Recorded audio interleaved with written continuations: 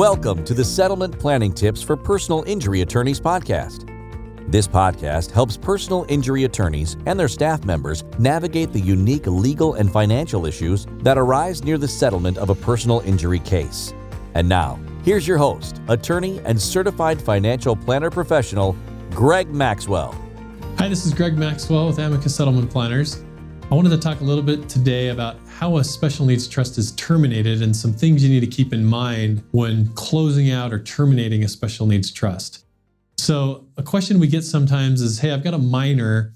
He is disabled now, but we're hoping that he will improve and not be on government benefits in the future because his health will improve to the point where he doesn't need those benefits. So the concern is, hey, if I set up a special needs trust for him because he's disabled now and receiving Medicaid and SSI, if as he gets older, he gets to the point where he can work and generate income and he's not eligible for SSI because he's earning money or because he's no longer disabled, then what happens to the money inside the special needs trust?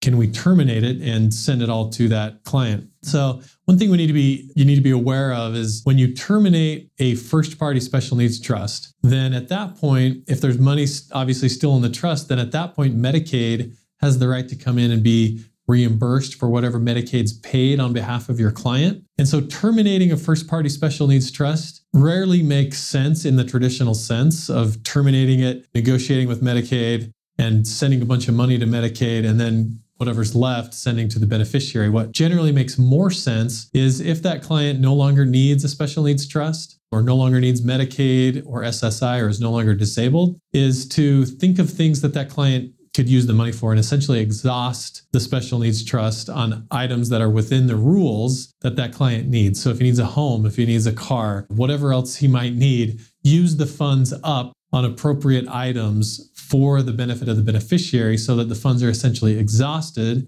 at which point the trust can terminate and there's no Medicaid payback provision, rather than terminating the trust, having to negotiate with Medicaid, pay a bunch of funds to Medicaid, and then passing less on to the beneficiary. So it's a good question. How is a special needs trust terminated and what happens to the money? And that's essentially what happens. So if you're in that situation, give us a call and we can help you think through the best way to terminate the special needs trust and also allow for most of the funds to go to the beneficiary rather than to the government. Give us a call and we'd love to chat with you about it. Thanks for listening to the Settlement Planning Tips for Personal Injury Attorneys podcast. If you like this podcast, make sure to visit amicusplanners.com for more great content, including videos, PDF checklists, show notes, and more. Don't forget to subscribe, and be sure to join us next week for more settlement planning tips.